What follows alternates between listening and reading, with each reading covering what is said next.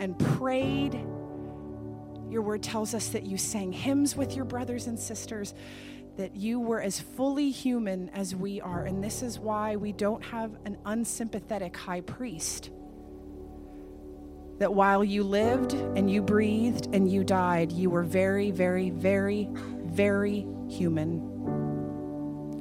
But yet 3 days later, we stand on the other side of the resurrection, and you are not human. You are God. You are sovereign. You are good. You are forever. You are saving grace. You are loving open arms. You are forgiveness. You look at us and say, you are enough. You are welcome here.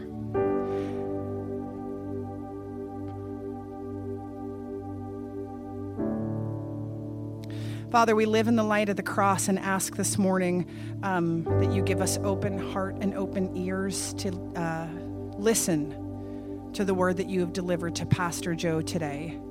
In light of the cross, we ask for humility, knowing that we didn't have to take a cross. So we ask for humility. We ask for tender hearts. We ask for hearts that are not made of stone, but are made of flesh. We ask you to renew and transform our minds the way your word promises us that it will. We thank you, Father, for this time. We thank you for this place. We thank you for arms that were open wide and welcomed us to the foot of your cross. In the name of your Son, amen. You may be seated.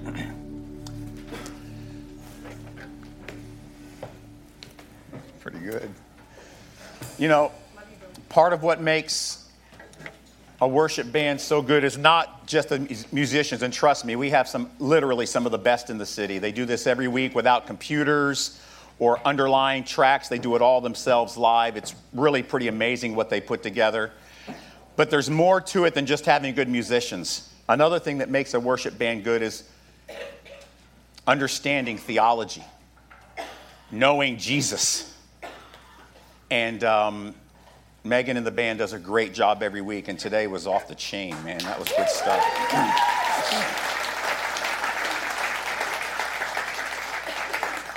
I'm Joe Davis. I'm not as good a musician as any of them.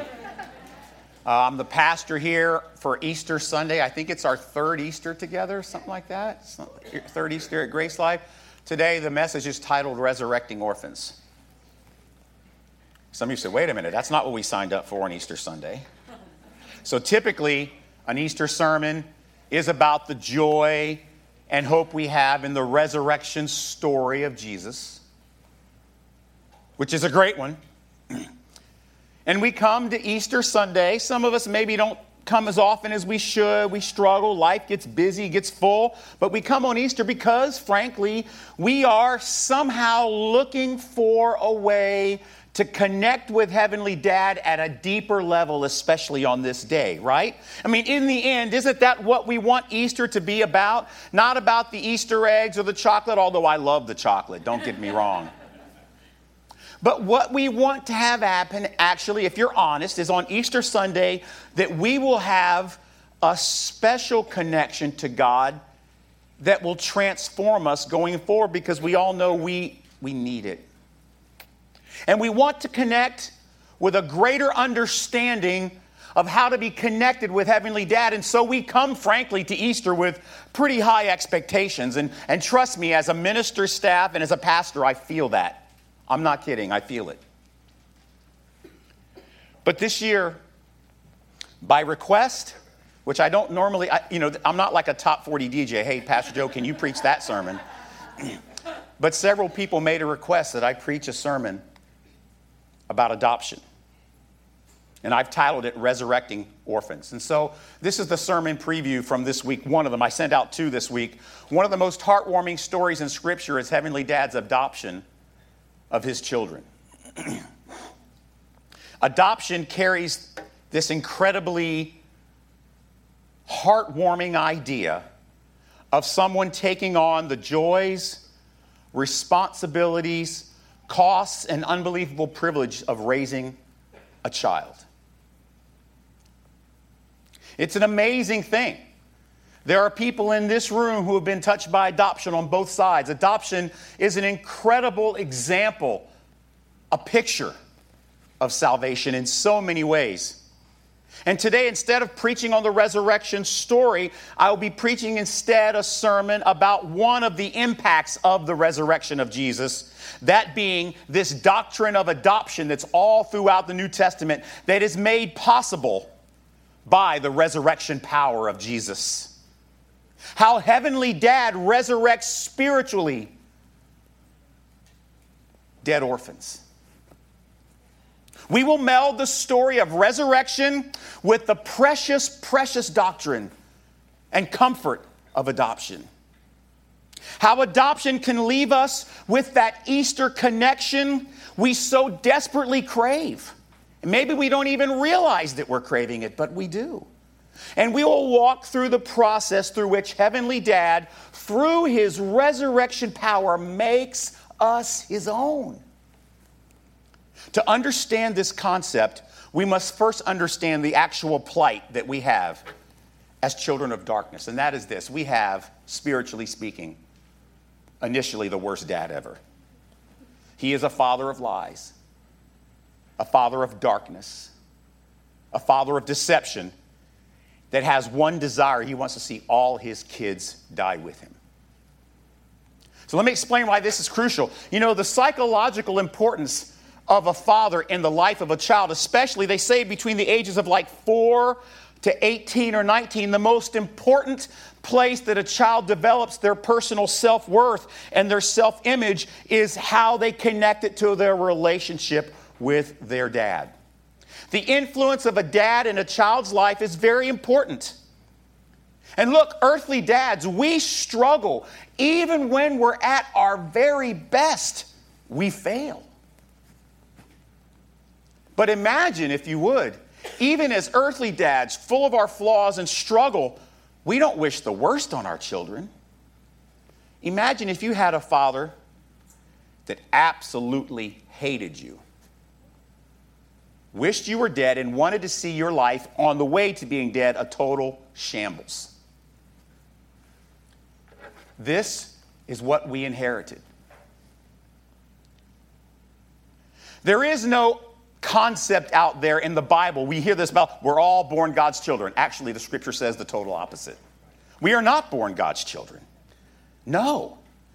Ephesians 2, 1 through 3 says this: and you he had to make alive, and you he made alive, who were dead in trespasses and sins, in which you once walked according to the course of this world, according to the prince of the power of the air, the spirit who now works in the sons of disobedience, among whom also we all once conducted ourselves in the lust of our flesh, fulfilling the desires of the flesh and of our mind, and were by nature children of wrath, just as the others.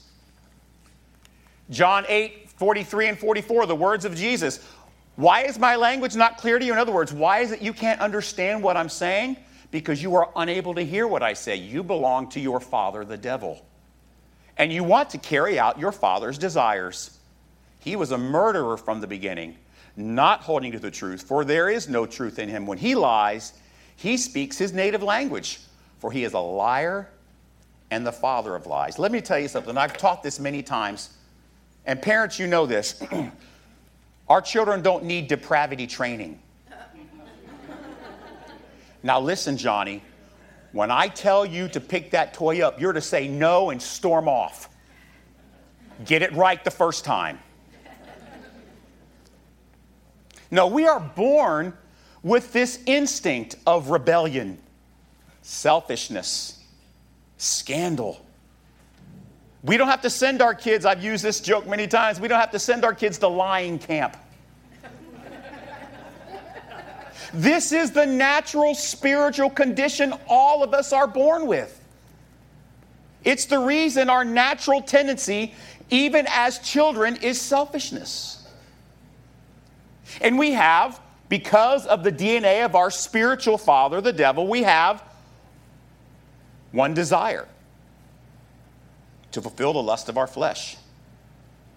That's the natural DNA of our father, the devil. You know what makes it worse? Not only are we born with all his stuff that's bad, he knows all of our weaknesses. He knows where he can hurt us the most. He knows exactly what will bring us down mentally, emotionally, physically. And he wants to hide the truth from us. He wants us to live in a total destructive dysfunction. He wants us stuck in a swirling, sucking eddy of despair of his own making. He wants a tragic, eternal ending for all of us.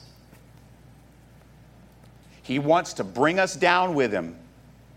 I mean, imagine if your biological dad wanted to kill you. I mean, look, us earthly dads are flawed. And our own flaws do inflict pain on our kids unknowingly many times. But could you imagine if the only thing an earthly dad wanted was to cause his children pain? Imagine what life would be like, especially on earth, when you're young and helpless. Church, listen to me. This is who we are spiritually before Jesus. It is. We are spiritual orphans, dead in sin, and our father's enemy number one. So that's the dark part of this Easter message. I want to talk about adoption through resurrection power. Even in the midst of having the DNA of our spiritual father, the devil, even in the midst of having our own natural depravity that we don't have to be taught, we have this natural innate desire to be connected to a different Father who loves us. We know it's a desperate need, but we really can't even verbalize it. But as we see in scriptures, we are born of this other dad who wants the exact opposite. So how do we as children of a Father that's just itching to kill us become children of God? Paul uses the picture of adoption in his epistles, and he explains how spiritually dead children of darkness become amazing, glorious children of light.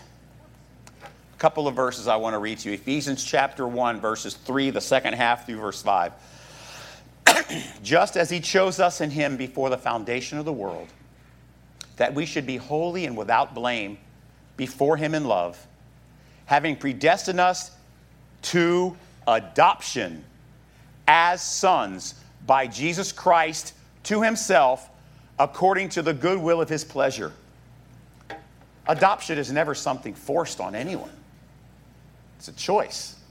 And our Heavenly Dad has made a choice. Through his good pleasure, he has chosen to adopt us, even though our spiritual father, the devil, wants to kill us. Galatians chapter 4, 3 through 7. In the same way, we also, when we were children, were enslaved to the elementary principles of the world. But when the fullness of time had come, here's the Easter part, God sent forth his Son, born of a woman, born under the law, to redeem those who were under the law, so that we might receive adoption as sons. And because you are sons and daughters, God has sent the Spirit of his Son into our hearts, crying, Abba, the Hebrew word for the most endearing term for father you can think of, daddy. That's what Abba means. Daddy, father. He says that's the way we begin to look at God, not as judge, not even as creator, but simply daddy. So you are no longer a slave, but a son. And if a son, not only you are a son, but you're an heir to everything that God has. Look, I could have laid on you about 10 more passages about adoption. These are good enough, don't you think? But the fact is, without the resurrection of Jesus, there is no resurrection for dead souls. This is not possible without power over death. Let me explain. This adoption process that Paul describes is founded upon Heavenly Dad having this amazing ability to resurrect us as dead spiritual orphans.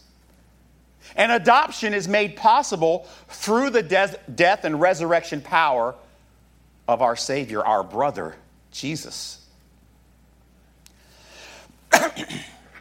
Look at this one.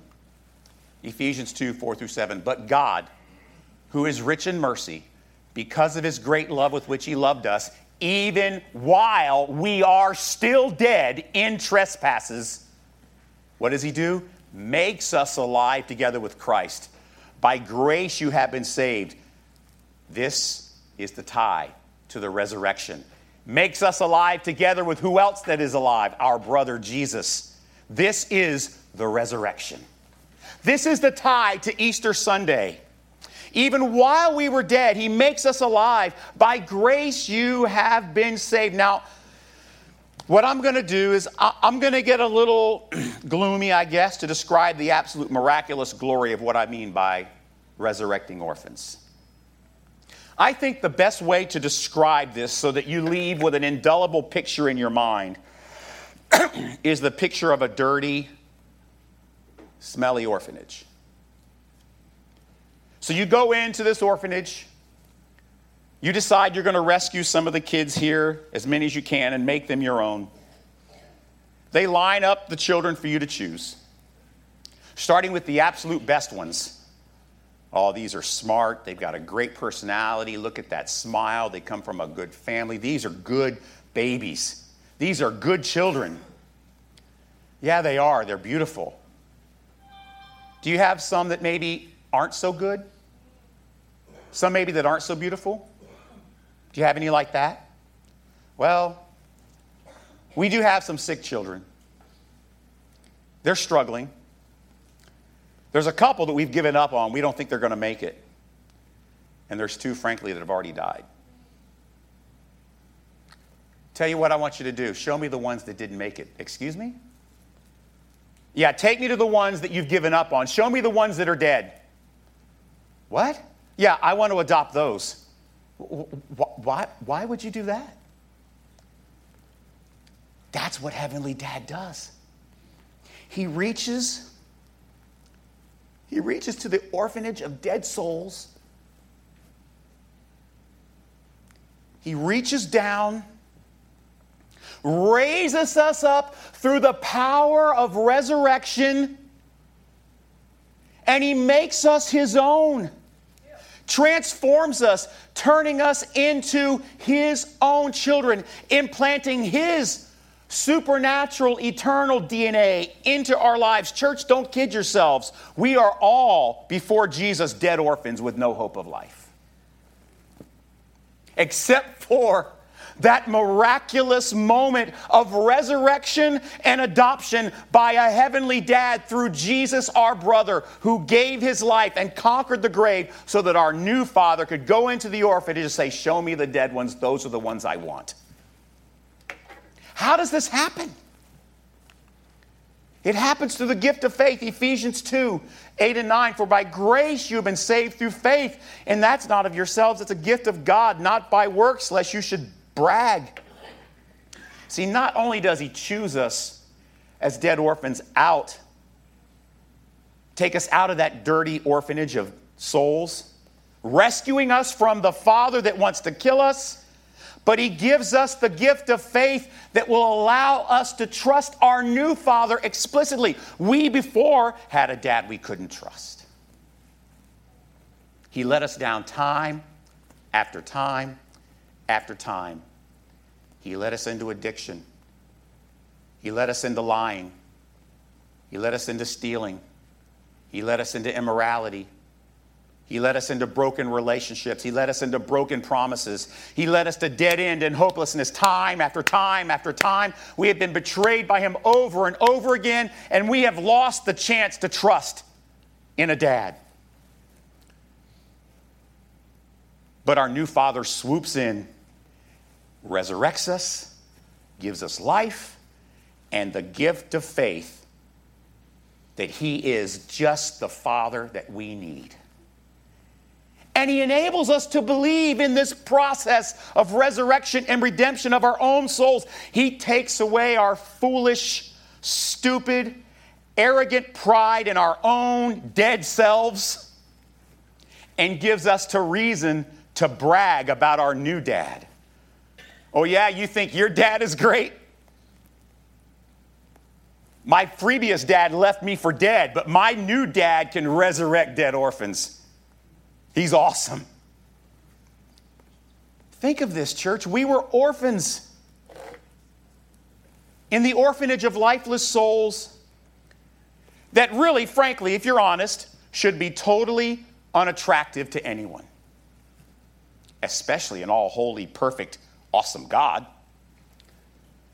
But then instead, he resurrects us, gives us an undeserved place of honor, just as he would if we were his own child. He raises us up, the scripture says, raises us up to sit with him. You know what it means by raises us up to sit with him? We get all his stuff. We get all his stuff.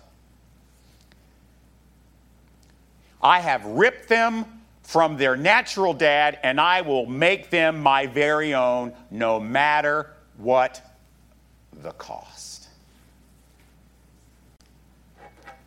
So now I want to talk about our own personal Easter. Our new dad's adoption love has given us a new purpose, a new joy, a new direction. We are empowered by our new resurrection life to do things that please our new heavenly dad, Ephesians 2:10. For we are his workmanship, created in Christ Jesus for good works, which God prepared beforehand that we walk in. And many of you know I translate that trip over. Previously dead spiritual orphans, touched, transformed by resurrection power, now become children who live to please their new dad. You know, I used to call when the day that God saved me, I was in 9th grade, and I remember when it happened, when God saved me. I used to call it, God saved me then. At first, you say I was saved, then I realized, no, that's not right. God saved me. But a few years ago, I even changed that. You know what I call it now? I call it my adoption day. And each day, my heavenly dad is infusing his spiritual DNA, making us more like him. So we see that Easter isn't just about the resurrection of Jesus. Otherwise, it's just, frankly, a nice magic trick. If it's just about the resurrection story, then there really is no point. But it's so much more than that. For God's children, Easter is also a celebration of our own resurrection. Our own adoption day. It's why I don't refer to that day I became a Christian anymore as the day I was saved. I was dead in sin because my natural spiritual dad wanted it that way. But my adoption, my resurrection, changed everything. Let me tell you about my dad.